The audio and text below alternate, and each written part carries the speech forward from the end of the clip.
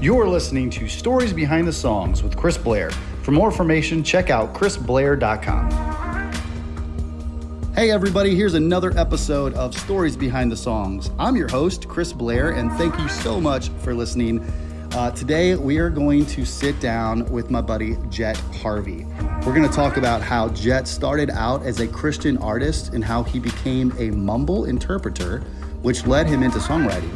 How his Christian band got a label deal, but they broke up at the label signing. Literally sitting at the table, signing a deal, the band broke up. But because of that, we'll talk about how that got him even more into songwriting and ultimately to Nashville. We're going to talk about how his very first scheduled co-write in Nashville, he talked about how he walked out on his girlfriend, who is now his wife, during a fight that they had on a trip to Boston, and how he told his co-writers that he talked about seeing tears rolling down her face as he walked out the door, and the full story behind the #1 hit, Rock in a Hard Place, that he wrote with Heath Warren and Jacob Hackworth for Bailey Zimmerman. We're going to talk about how he introduced himself to Brett Warren of the Warren Brothers while he was soaking wet in a YMCA, and that led him to meet Ben Vaughn at Warner Chapel and get his first pub deal. I love this dude so much. He's got a great heart, great stories. Can't wait for you to hear this episode. Let's get to it. Here's my buddy, Jet Harvey. Hey guys, this is Chris Blair with another episode of Stories Behind the Songs, and I'm here on Music Row at Warner Chapel with Jet Harvey today. Jet, how you doing, brother? What's up, Chris? How are you? Good, man. Thank you. Thank you. Thanks for sitting down, and we pulled you out of a write. I hope you wrote a good song as well goes. Almost there. Almost there, yeah. Well, man, so obviously this is all about the stories behind the songs. Yeah. So, you know, I want to get to your latest hit. That's pretty exciting. But before we get there, just walk me through, like, how did you get to Nashville? How did you get into songwriting in the first place? Yeah.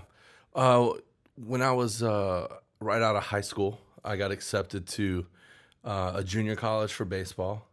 I got hired at Walt Disney through like a show choir camp thing, and then I got accepted to Berkeley in Boston for vocals. And so I was like, well, I'm gonna go to Disney. So that was my initial music, like beyond anything school related. Yeah. And I'd never really written. And then after that, I grew up in a Christian home, pretty kind of strict, and they were like, you know, we're only gonna support you if you do Christian music, or whatever. So naturally, I went into Christian music. And being in a band, it's just kind of what you did. Mm-hmm. Like, I never thought of songwriting as the job.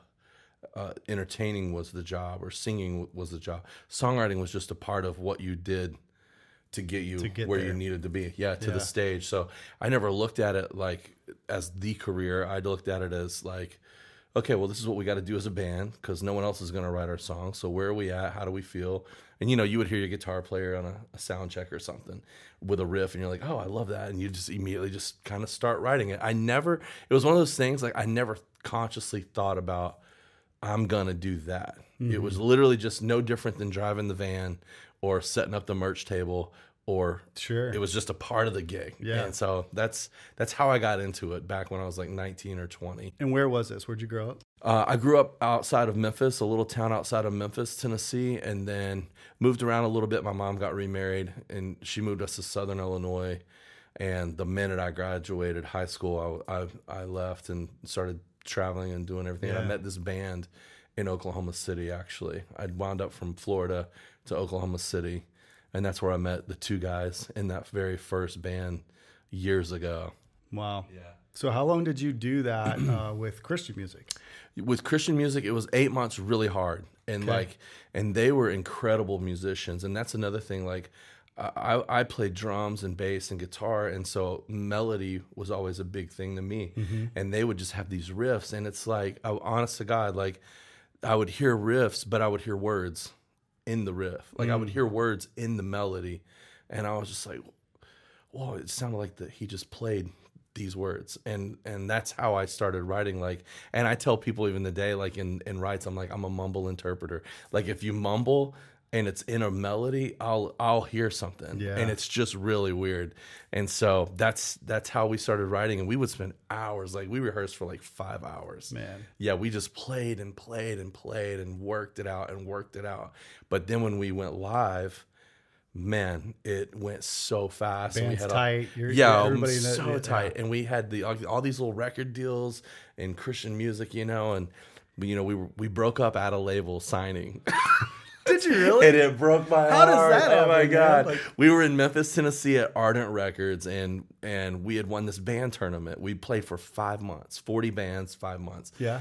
And we won. And so we went on this little Christian tour, played all these festivals, and we got a deal, and we broke up at the label. We'd been there for a week and a half, and this guy named Skid Mills had produced this, and he produced like all the rock bands like Led Zeppelin, ZZ Top. Yeah. It was a dream of mine to be back in Memphis at this label. It was perfect, man. Yeah. And so we broke up at the conference table, like signing, and it was over, and it broke my heart. And like for 2 years, I just hid away. Dude. And then that's, honest to God, that's when I started writing like independently, like a couple of my friends were getting married, and like, hey, could you write us a wedding song? And I'm like, I can try. Like, sure. Yeah. And I sat down at the piano, didn't really play the piano, but I can.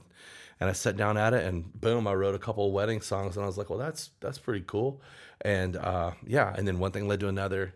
I moved to Nashville in 2000 with kind of the same record that were making at the label, and got a job at Dillard's at the mall and was just swinging, and it's funny because I met who is the guy? He sings what is the song? And Keith Anderson. What are some of his songs? Yeah. Keith Anderson was like a squirt and flirt model. Yeah. Yeah. And he used to play Listening Room a ton back in the day. Keith Anderson. Yeah. And so, man, and so I was trying to think of some of his songs they sang. Picking Wildflowers, that was one of them. Yeah. And he was working, like selling cologne or something, and I was working in the Nautica section. And he's the one that was like, well, I'm a songwriter. And I'm like, what do you mean? Like for yourself, like what do you write? And he goes, well, I write for everybody. I'm like, what? And he was at the time like training Martina McBride or something. I was like, oh, well, do you write? He goes, oh no, I would never, cross the lines or whatever. But so he invited me out one night to see him, and I think it was like Jeffrey Steele and like some other guys at the venue here in town, and I was just like, this is crazy. Like, what are these guys doing? And like, and all these songs that I didn't hear, and like artists were gonna sing it, and I started learning about that whole side of the business. Yeah. But even still, I was like, I think I want to do the artist route, But yeah, that was my introduction into music, and then that's what eventually led me to Nashville, like in 2000. Okay. Yeah. Yeah. So then, when you got here in 2000, were you still continuing to pursue the artist thing? When did you switch over to still? So yeah, I pursued the artist thing all the way up until about last year. Okay. Yeah. Just to get to it, but like. And sometimes you don't know when it happens, man. It still could happen. I mean, I don't know. Honest to God, like I don't know anything anymore. Yeah. The miracle of this song, and I mean, it's so conventional. It's just like there's nobody that's moving to town that's having meetings with people at labels or BMI or ASCAP or whatever. No one is going to tell them this is the way you do it. It'll be the one-off story. Like, it's something about like just being open with your craft and your abilities, and allowing your gifts to make room for you. And not like, for me, this is going to sound crazy, but like for me, I was like just putting myself in a box being an artist, and being an artist sounds like the biggest dream in the world. Like, well, I'm going to stand on a stage and be this 1%er. That really sounds like the dream. But honestly, it was kind of a box, because in my mind, I was like, I'm only going to do this or I'm not going to do anything. And I never thought about, producing or writing or being a producer and a writer and an artist. And I knew people that were, but I was just like, man, my brain is so I was really confident in the one thing that I did well.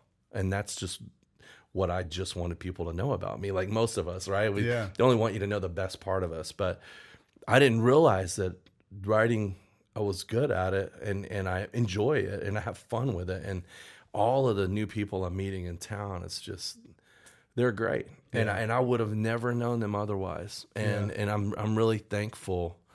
You know, as we go and talk, I'm going to say a lot of things, but I want to be very clear.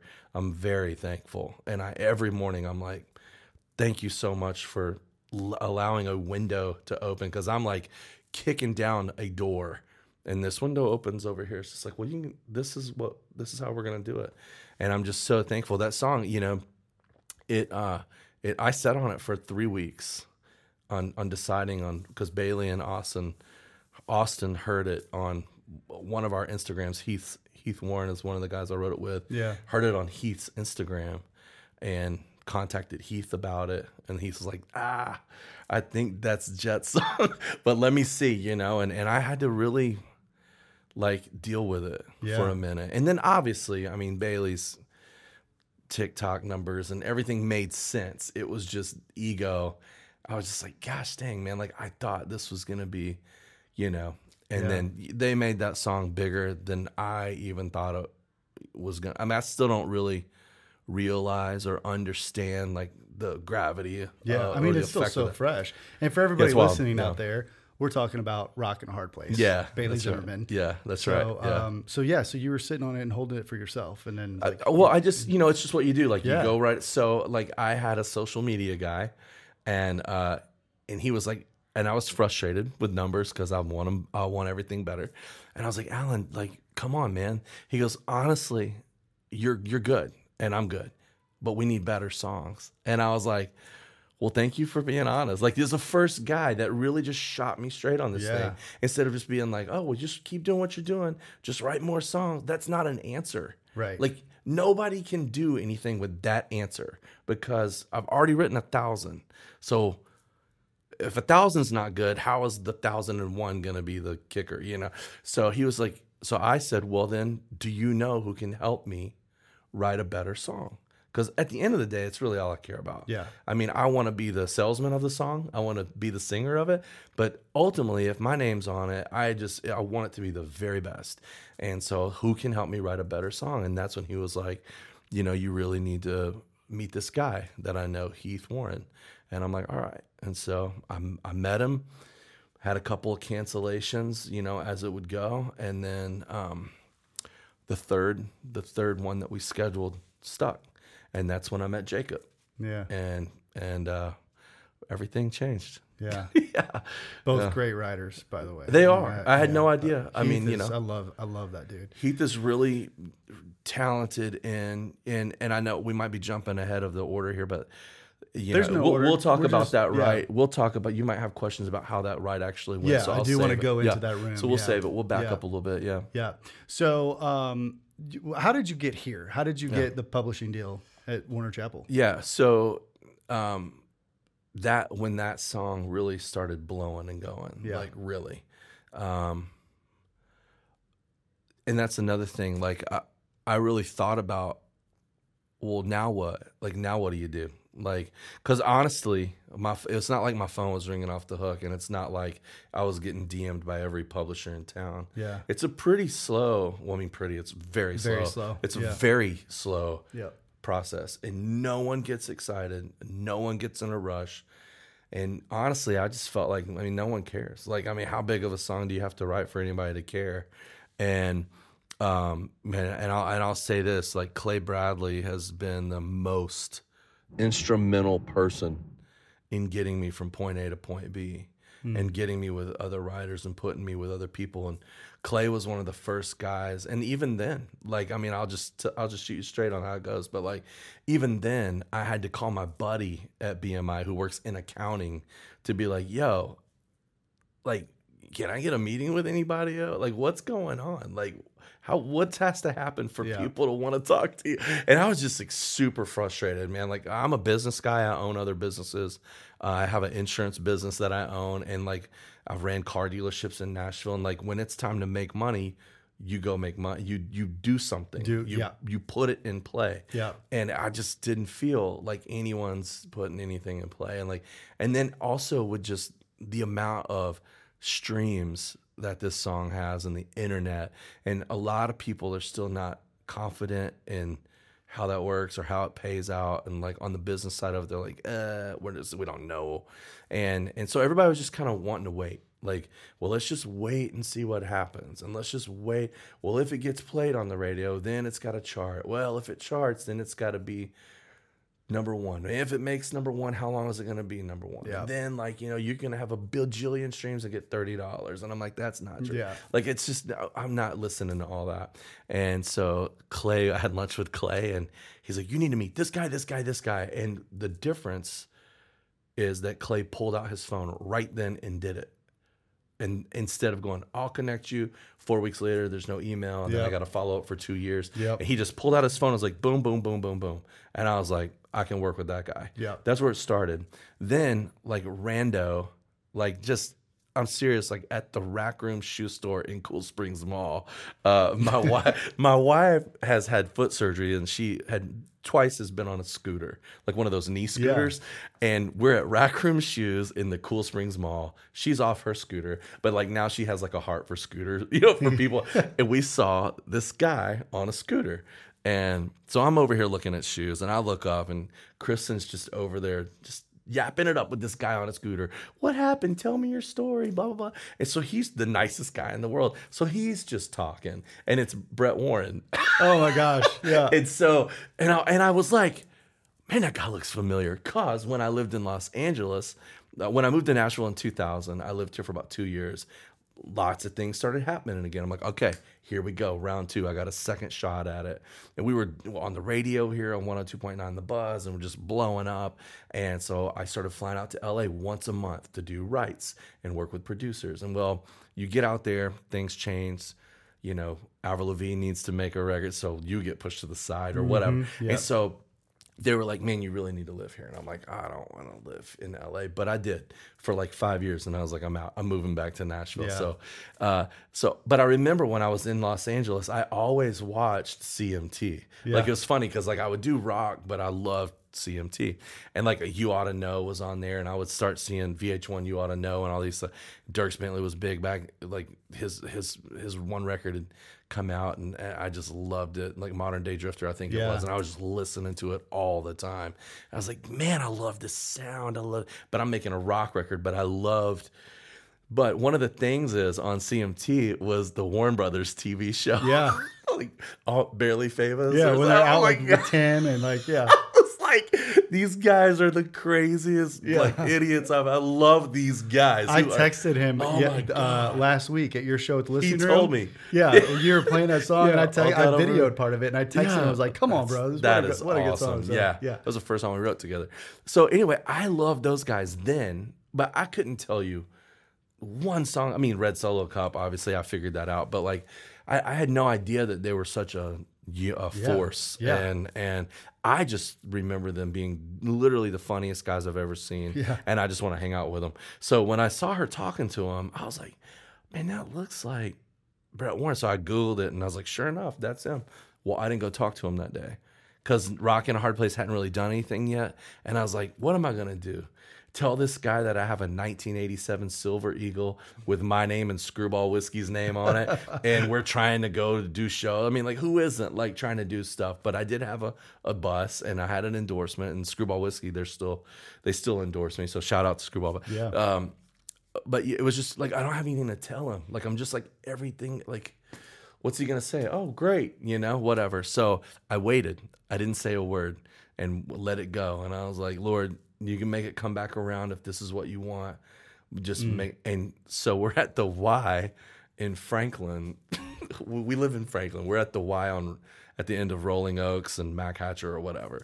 And I'm working out with Kristen one morning, and I look over, and Brett Warren again is right beside me. So I'm like, okay, I'm going to do it. I'm going to say something. So I tried to break the ice, and I was like, hey, man, you need help? You need a spot or something? He goes, nah, dude, I got it, thanks. And he kind of blew me off. So I was like, well, I don't have a comeback on that. Like, I don't know how to get back into this conversation, you know. Yeah. By this time, Rockin' a Hard Place is really scooting. Like it's launched and it's really rolling. And so I didn't say anything the rest of the day. We got in the truck and my wife was like, did you talk to Brett? And I'm like, I mean, I tried, but like, she goes, so he doesn't know who you are. He doesn't know what song you wrote. And I'm like, he doesn't. She goes, and we're driving in circles around the parking lot because I'm just not wanting to leave the parking lot because I know what I need to do. And we'd made 3 laps. And she goes, I swear to God, if you don't get out of this truck right now and go talk to him, I will, because he knows me.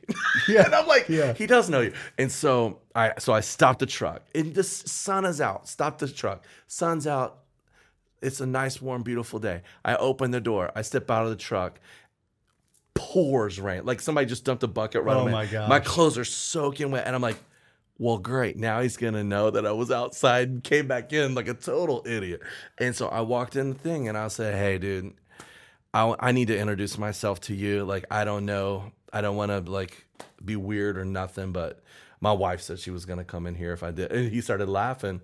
And I was like, man, I want you to know I'm a songwriter. I briefly met my wife at Rack Room and we laughed about it. He goes, oh yeah, what song did you write?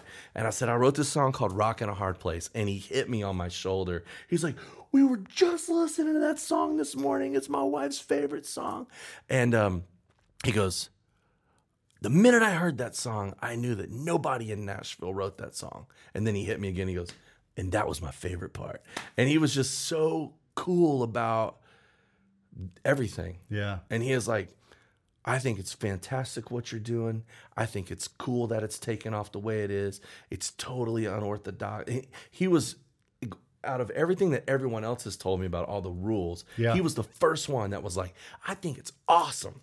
You want to meet at whatever and get a smoothie or whatever? And I was like, sure.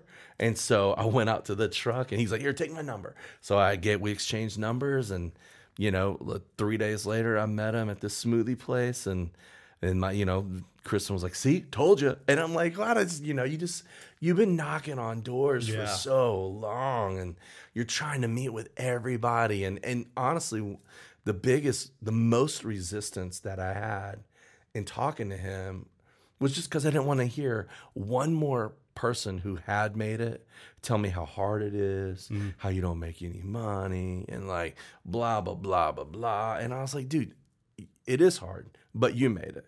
There is money because you made it. There's opportunities because you have them.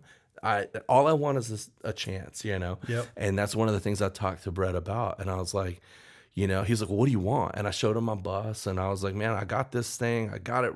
I got the band. I got everything you need, except, I gave my best song away to it, which was a great decision to make. And I don't regret it at all. But I was like, I just don't really know what my next steps are. And he goes, let me talk to my brother. And I was like, okay. And he talked to a couple other people. And this whole time, while this is happening, Clay has hooked me up with like Eclipse Music and then Major Bob. And so I'm writing with other pub companies, and they call it courting, where you kind of go write and they see how you fit with their people and whatever. And so I'm doing that, and it's all cool. It's all positive. Like, it's all good. And then the Warren brothers got with Ben Vaughn here at Warner Chapel, and they were just like, yeah, we love this dude. We want you to meet him. And I had read up on Ben, and one of the things I read about Ben, because Ben's like a fan of music. And that's another thing. I was meeting a lot of guys and ladies in the industry that, like, I swear to God, I met this one vice president of a record label that didn't even have a radio in his office. And I'm like, well, how are we going to listen to music? Like, well, I'll just listen to it in my car later. And I'm like, man, you're not excited about this. I'm here. Like, I want to go. Like, what are we doing? And one thing I loved that I read about Ben Vaughn, and normally I don't read up on people. Like, I don't want to be distracted by their greatness or intimidated by it. Sure, I want to get to know them right now and just like be in the moment with them. And one thing I read about Ben Vaughn that I loved is, when he was like on a lower level, and he was running around just like literally peddling songs. He would like, I remember this article talking about how he had a cassette tape and he was looking for Garth's truck all over town, and he put the cassette tape like in his windshield wiper blade. Like that's how they used to pitch songs, like just hungry. And I'm like, man, he's a fan. He's not afraid to find a truck and put a cassette tape on a windshield wiper. Like, I like that dude. And then I met him and we literally just talked for 2 hours in the meeting. He didn't listen to one song. He asked me about myself. We laughed because the Warren brothers were there too. And so we're like 3 brothers. I feel I'm like their third adopted brother or something. But like we just laughed the whole time. Ben's laughing. And then boom, he was like, so, this is kind of like our offer. And I was like, well, I don't want any money. I don't want to take any advance or nothing like that. He goes, well, if you don't want money, what do you want? And I said, I want opportunity. I've always just wanted an opportunity. And like for the first time in my life, and I hope I don't cry, but like for the first time in my life, I felt like finally someone got me and wanted to get behind me and make a way for me. And like, man, I've never felt like that, even like, with parents and stuff, like, my dad, he's been gone since 2000. He left the family when I was 4. My mom was just trying to hold it together and figure it out. And here I come with like tattoos and hair and earrings. And she's like, what is going on? Like, I don't really, and for the first time in my life, I just was set. I was just like, I got in my truck and I was just like, finally, somebody is willing to take a chance, and I'm telling you, man, like, and that just happened. I signed my pub deal a week before Christmas last year, and it was just like, I mean, I didn't even care about. The biggest deal to me was just that 3 men in a room believed in me and were willing to take a chance. And like, I mean, it just like, I still get super emotional about it. I can see that. Yeah, it's like, and I'll cry. It's like, and I will cry, so I have to be careful. But I just, to have, like, I'm not alone anymore. Yeah. And I've been alone my whole life pushing for this, or not even for this. I was trying to go in a different direction, and just, I'm so thankful, man. Like, I'm so thankful. I got to see them today. They were down in room 1 and I was in room 7, and Brett and Brad were? Brad and Brett were, and I hugged them, and that's awesome. And they were so proud. They're like my brothers, but like they're like, hey, Chris sent us that video, man. It was awesome. We're so proud of you. And like, they weren't even there. They didn't have anything to do with it. It was like my own thing that I worked out with Zach, and it was just awesome, man. I was just so thankful, and hopefully that answered your question. Yeah, man. Yeah, I love it. This episode is brought to you by Sennheiser microphones. When we first started this podcast, we were using some older microphones, and Sennheiser came in and sponsored us and gave us some MK4s and 914s. And I mean, I'm telling you, it's made all of the difference in the world. We love these microphones. We use them at the listening room as well. And I just can't say enough great things about them. Go check out Sennheiser.com. If you are into music in any way, their microphones are hands down the best on the planet. Go check them out, Sennheiser.com. And thank you, Sennheiser, for the support and the sponsorship. We love y'all. Well, let's transition and jump to Rock and Hard Place. Let's dive into how that write happened. Take me into that room. So I need to back up out of the room first so the room makes sense, because the room is actually very short. Got it. It was magic. But right before the room, I brought up Kristen. She's my wife. But at the time we were dating, and we honestly, we met. I was slow to move because I was just in the middle of something and at the end of a divorce, honestly. And I just wasn't ready to move forward on anything, and I didn't know her. I just wasn't ready yet, and so we met. I was like, "Look, I'm way older than you think. I got 3 kids, and just divorced. Like, I'm not what you're looking for here. You need to move on." And she was like, "You're exactly what I'm looking for." And I'm like, "Oh, that's crazy." And I was like, "Then I don't know if I want you. Then I don't know if you're what I'm looking for." No, but it's like that was the first miracle. Also, one of the first people in my whole life that saw me. I was very honest and ugly and transparent. And she was like, love it. And my first line of acceptance, you know what I'm saying? And I was like, huh. So what I was willing to do was text. I would text, we would DM, whatever. We visited. Fast forward, 6 months later, we finally start dating. A few months later, so now we're about a year in, we're dating officially. And I'm like, man, she's literally like my best friend. And she was like, hey, she's from Boston. She was like, hey, do you want to go to Boston with us and meet the family and stuff like that? I was like, oh, buddy. And she's like, we'll go to a Red Sox game. I'm like, I'm in. So we went to a Red Sox game. It was awesome. And so we had a huge fight in Boston. And I can't even tell you what it's about, and she can't either. In fact, I have a selfie still on my phone where we're in the Uber and we're like, we're smiling, and like from the car to the receptionist stand, I'm lit, like, and I don't know what happened, but I got fired up about something, and we went and sat down and we ordered the wine. She drinks white wine, I drink red, and they brought us some like calamari or something, and the line in the song, red wine and mistakes, tears rolling down your face as I walked out the door. That's exactly what happened. They set the wine down, got the calamari. I didn't even take a sip. I just was like, I'm out. I just stood up and left, and I walked out the door. And I remember I'm paying the waitress, and I look back, and she's not looking back. I can see her through the mirror. She's crying, and I'm just like, what are we doing? Like, I'm such a jerk. And I stood outside the restaurant forever, just trying to figure out, like, what is going on? Anyway, I finally get back to the hotel. She's already beat me there, and she's like packing, and I just sit there like I'm totally like non-emotional. Like I just don't have it in me. I don't have the capacity to deal with this intensity of a relationship yet. And finally we all just settled down, and we're just sitting there. And long story short, finish the weekend. I don't fly home early. We finish it, but it's real touchy. It's real like we're both sad. We're both like, I don't know if it's gonna work. The whole time she's been encouraging me. She knows this right's coming up. We're talking, but not really. Fly back home.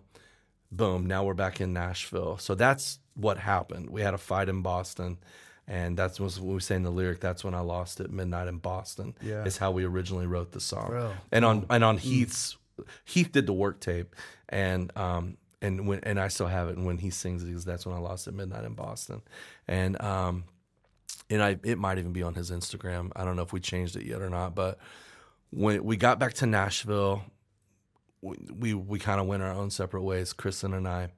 And a couple days later, that ride was scheduled to happen. It was on June 2nd, 2021.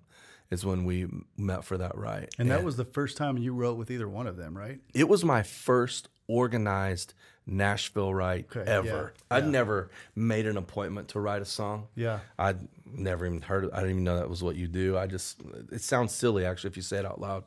But for a creative person to be like, at 11, it's just weird. Yeah. And so I pulled up, Heath, I call Heath. I'm like, hey man, I'm here. He's like, hey buddy, my friend Jacob is hungover and he spent the night on the couch. He's going to write with us, so he's great. You're going to love him. We'll bring him in as a third. And I was like, I don't know what that means. Like, as a third, what? Like, I don't know what you're talking about. I was like, sure, man, whatever. And they come down the stairs, and they're just hungover. And they're like, hey, before we go right, man, there's this little place right down the... We're going to get some breakfast burritos. And I am tore up. Now, I am furious. I'm like, 1 second. This is funny because I know Heath so well, and I'm like, right? You I can see him. We're gonna go get burritos. Yeah, we're gonna get some burritos. Like, and he lived in Germantown, whatever this little place was down the way. And he goes, "We're just gonna get some breakfast burritos." And I'm like, "I'm here to write, man. Like, I'm here to work." And so I'm so alpha. I'm so type A, and it's like, and for a creative to be that way, it's weird. Yeah, and it's hard for me sometimes too. And so I'm like, 1 second. I call Kristen, and I'm like, hey, what's going on? And I honestly, and I said this the other night at the listening room, I was like, there's a 70-30 chance she wasn't going to answer. 70% not in my favor. But she answered. And I'm like, well, I can't believe she answered. But I was like, hey. She goes, what are you doing? She goes, you're right. I mean, she knew what day it was. She knew what time it was. She goes, you at your right? I'm like, yeah, I'm here. I was like, but like, man, these clowns, like, they're hungover. They want to go eat breakfast burritos. I'm like, I hate songwriters. Like, this is so stupid. And I'm like, nobody works in this town. Like, that's exactly what I said. She goes, well, here's the deal. Number one, I have a meeting I have to go to. I have a real job.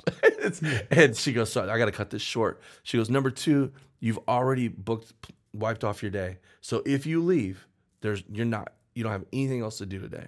Number 3, you love breakfast burritos. And I'm like, I do love a good burrito. So I was like, all right, thanks. She goes, now go write a song. Go write something good. Because she had always been encouraging me this over that year of us dating. Like, also, like, hey, I know you want to be an artist, but I just think you're just putting yourself in such a tiny, like, you're limiting the way other people can see you. Because since she had gotten to know me, she knew that I wasn't like this bad rocker, tough guy. You know, I'm 6'4", 250 and tatted up. Everybody immediately is like, oh, and I am tough if I need to be, but most of the time I'm really nice and I'm cool and I'm emotional. I'm Italian and I'm a creative. And so it's like, she's like, no one knows that about you. You need to be a songwriter so people can know this side of you, and you don't have to sing every song. That's the great part about it. Like, you can write it and a chick can sing it, or a pop guy can sing it, or a country. Like, you can spread your wings out in all of these genres that you've been in the past. You've been a Christian artist, you've been a rock artist. Now you're trying to be a country artist. Like, you can still be all those things, but you get to be you. And you get to be home. She was like planning for the future, you know? Yeah. And so she had been encouraging me in this whole year that we were dating. Fight, get to the right. I'm like, all right, fine. So I'm like, let's go eat breakfast burritos. Well, that's the part I didn't know that songwriters like to do. It's like coffee shop time. It's like, just get to talk, get to know each other. Heath and Jacob knew who I was from playing at Tin Roof on Demumbrium. I had a residency there. Every Friday night I would play there. And they would always come out, and I knew their faces, but I didn't know that that's who they were. Yeah. But they knew who I was, and they knew that I could sing, and we all thought we were writing for me, the artist, that day. And so we had breakfast burritos. We started cutting up and talking, and I was like, "Oh, this is a cool thing. Okay, this is good. I see what we're doing here." Got back to the Heath had like a little townhouse kind of thing, and we sat down and I just kind of took over because I don't know how rights go, and I'm that guy usually. So I was like, hey, so there's one thing I'm writing about today, and it's just the only thing on my mind. And they're like, what is it? And I'm like, well, we got in a fight. Kristen and I got in a really bad argument. I still don't know if we're going to make it. And I was like, the problem is she's my best friend. That's the problem. Because like I'm at the point now where I'm either gonna like give her a ring or I'm gonna punt her. Like I'm either just gonna I'm gonna give her the rock or I'm really gonna have to break up with her, and it's such a hard place to be in. And I kind of said all of it, and I was like, it's like just between a rock and a hard place, but a rock being the ring, and the hard place of breaking up with her, which that whole second verse is exactly what that. And so Jacob was kind of tinking around on like the A minor, C, F, and just kind of, or maybe I brought it. I can't even remember. It just starts happening.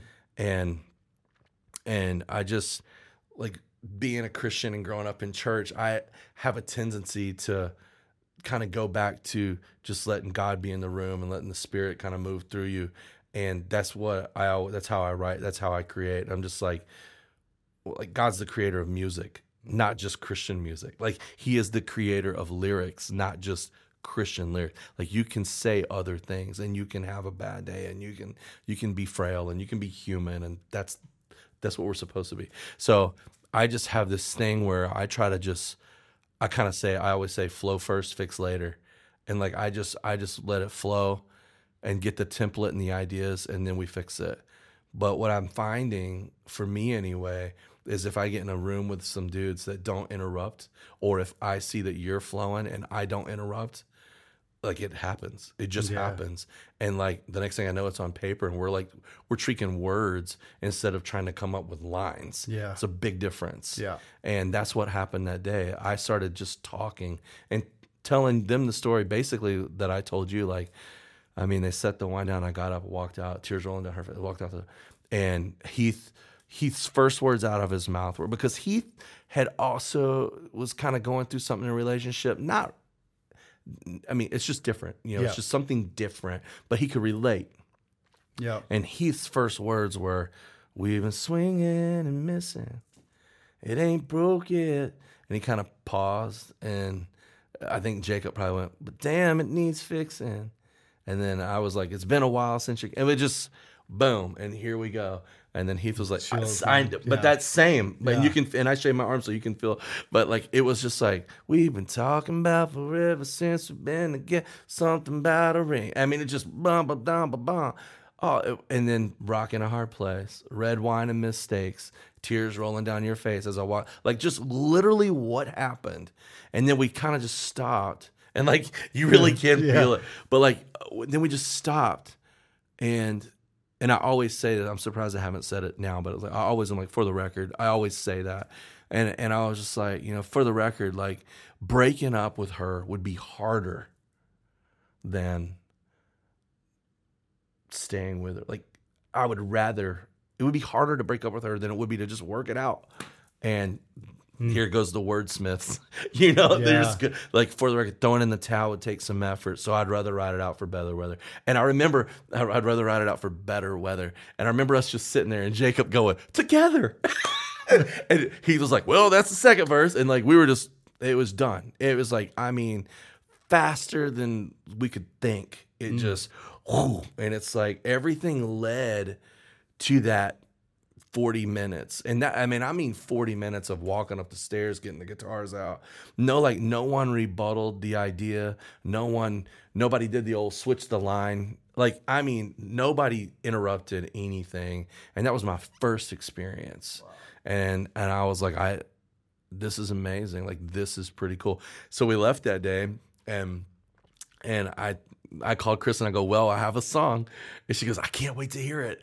And she about lost it, like in an angry. She's like, I can't believe you wrote about that after all this stuff. Like, you could write about anything. And I'm like, but that's the one thing. And that's who I am. Like, but that is the one thing. Yeah. That's on my mind. And she was like, but you say Boston and now everyone's gonna know. Like, her family. I'm like, well, I didn't say her name, and no one, I don't even know if we're gonna be dating tomorrow. So no one's ever gonna know it's about you. Like, calm down, But she was just so. Now they will. Yeah, now they will. But and she's okay with it now. Yeah. And she's okay with it because, like, also in her life, being transparent never really got her anywhere.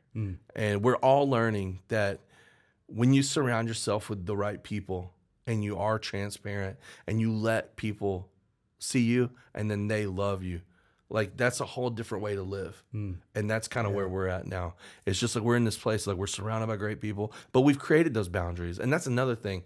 Like, it really started changing in my music career when I stopped, and I'm just going to say it, but like, when I made my gift worth more than whatever that is, worth more than tips, worth more than, like, for me personally, I hated the whole singing in clubs for 4 hours.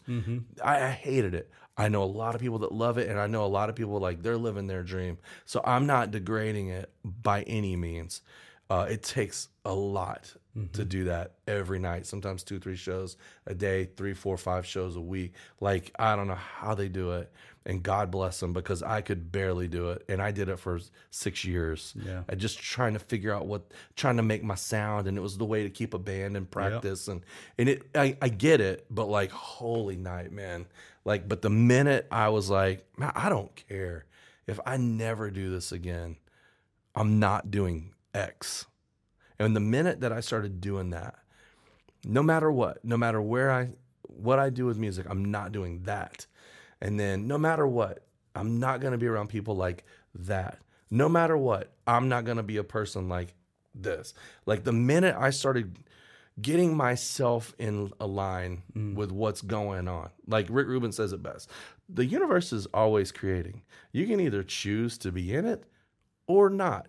Either way, it is. It's so, like, there's just some undeniables in life. Yeah. There's just some undeniables. And if you can sit around and dance around them, or you can sit around and be a part of it, because it is going to be going along long before you got here and long after you leave. So you can either do the dance or not do the dance. Doesn't matter.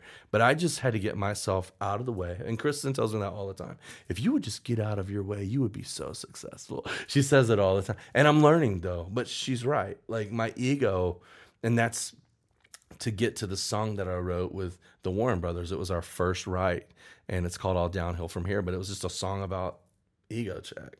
Yeah. And they were the same way. They got in there. They didn't say a word because they're brothers. They've been doing it forever.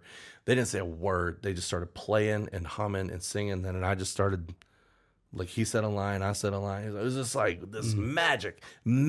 And you live for that. Like, that's the cool thing that I wish, and I might even start doing this now, but I might start recording these sessions because it's just like that stuff people never, you can't feel it, but you can't even see it. You never know. Like, you just, I appreciate you doing these like stories behind the songs, because the story is my favorite part. Like, I wish people would have like spy cams on tour buses and like the backstage. I don't care what a show looks like. I know what a show looks like. Yeah. What did you do all the way there? You know, like, what did you have for dinner? Like, what were the jokes at the table? Like, I want to know the details. It brings you close and personal. It's like, the things that you don't get to see all the time. Yeah. That make it great. Yeah. Like, it's great. We know that's why we pay to go see it. What made it great? And how can I use that in my life? And how can I, can I take from something and learn from something?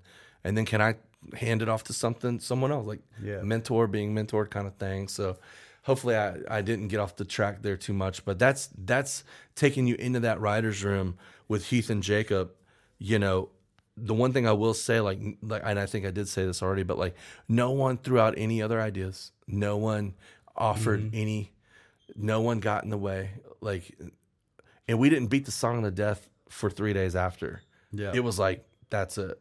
We recorded the work tape, and within 15 minutes of Heath posting it on his Instagram, like, I posted it on mine, 50 or 60 people like it, whatever. He did the same thing, 50 or 60 people like it, whatever. But the one guy who did like it was Austin Sean. And they were sitting in their studio. And it's another thing about just everything lining up. Like, they're working, they're frustrated. We're working, we're frustrated. We're all looking. They were in their studio looking like, man, we need a song. Scrolling through Instagram, just trying to find it somewhere. He knows Heath. Oh, let's see what Heath wrote today. He's a good writer in town. And that's another thing that I want to speak to Heath and Jacob about and give them some credit. While I had been getting my street cred playing and singing and doing shows, they had massive street cred in the writers' circles, and they've been doing listening room. I mean, golly, I don't even know, you've known those guys forever. Yeah. But they were working the whole time. They were waiting also, and I think that's very important. Instead of whining in the waiting, they were working in the waiting. I was working in the waiting, and Bailey and Austin working, but they're waiting, and they got dreams and they got things. And then they just saw that song, and Austin texted Heath immediately. Was like, I gotta have that song. And then Heath was like, man, I don't know.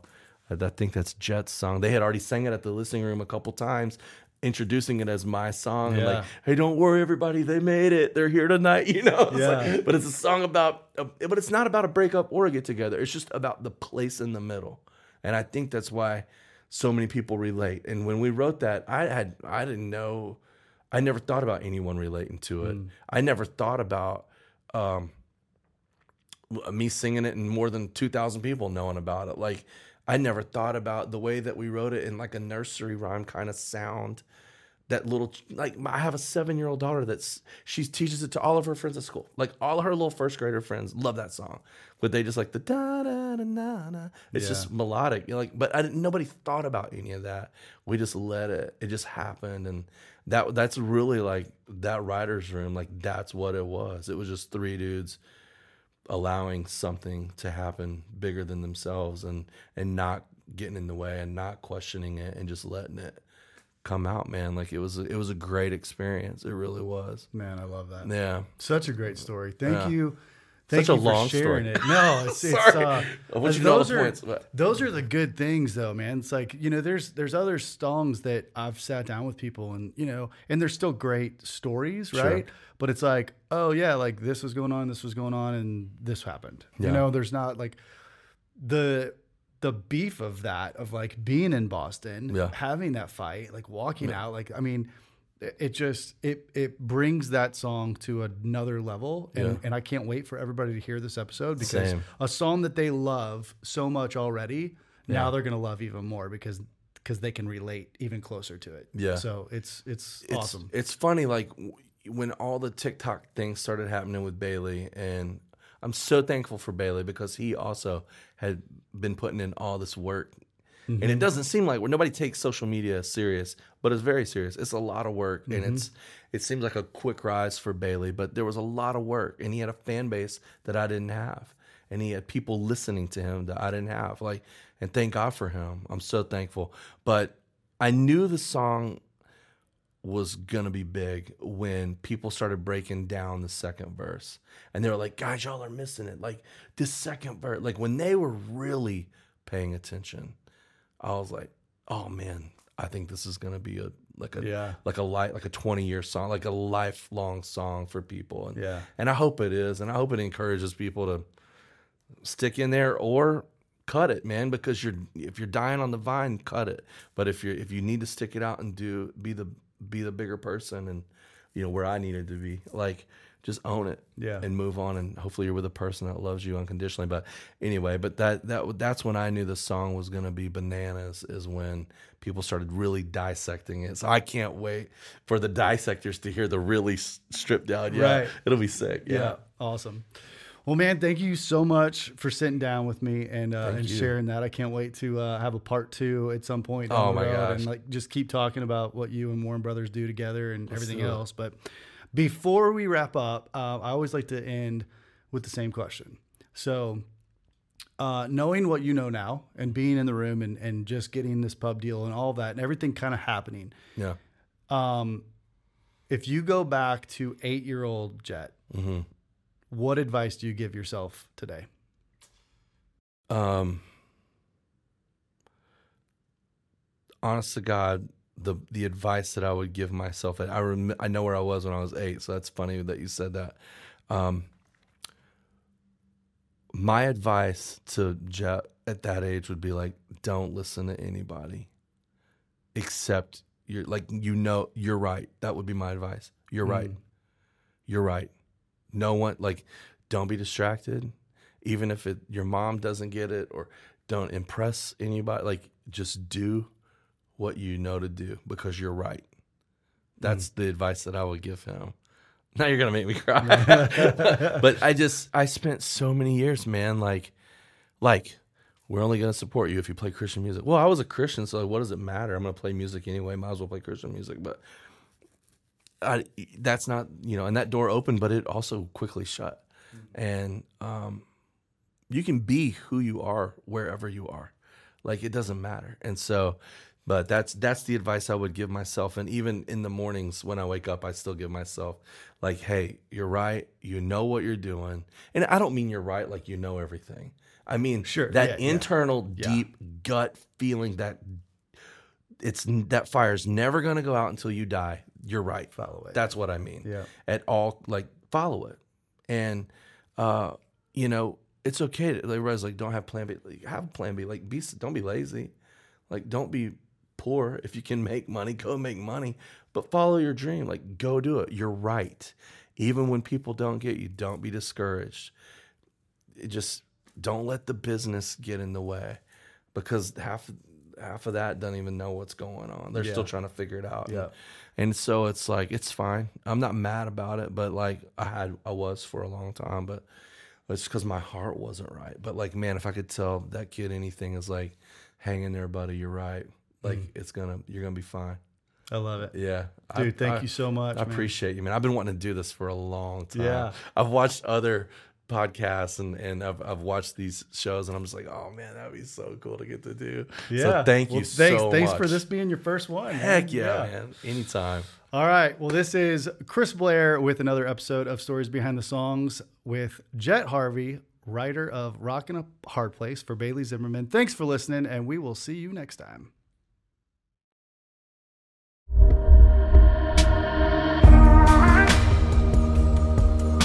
This has been an episode of Stories Behind the Songs with Chris Blair. For more information after the show, head over to chrisblair.com. That's where you can find information on these episodes, trailer notes, video links, all kinds of great stuff. Also, make sure to leave us a great rating on iTunes, like and follow us on Spotify, YouTube, wherever you listen to podcasts. leave us a comment. Let us know what you think. I really hope that you think this show is awesome, and we really appreciate the love and support. I promise to keep gathering great content and continuing to sit down with more amazing songwriters and artists as we grow. Thanks so much for listening. Thanks for the support. We'll see you next time.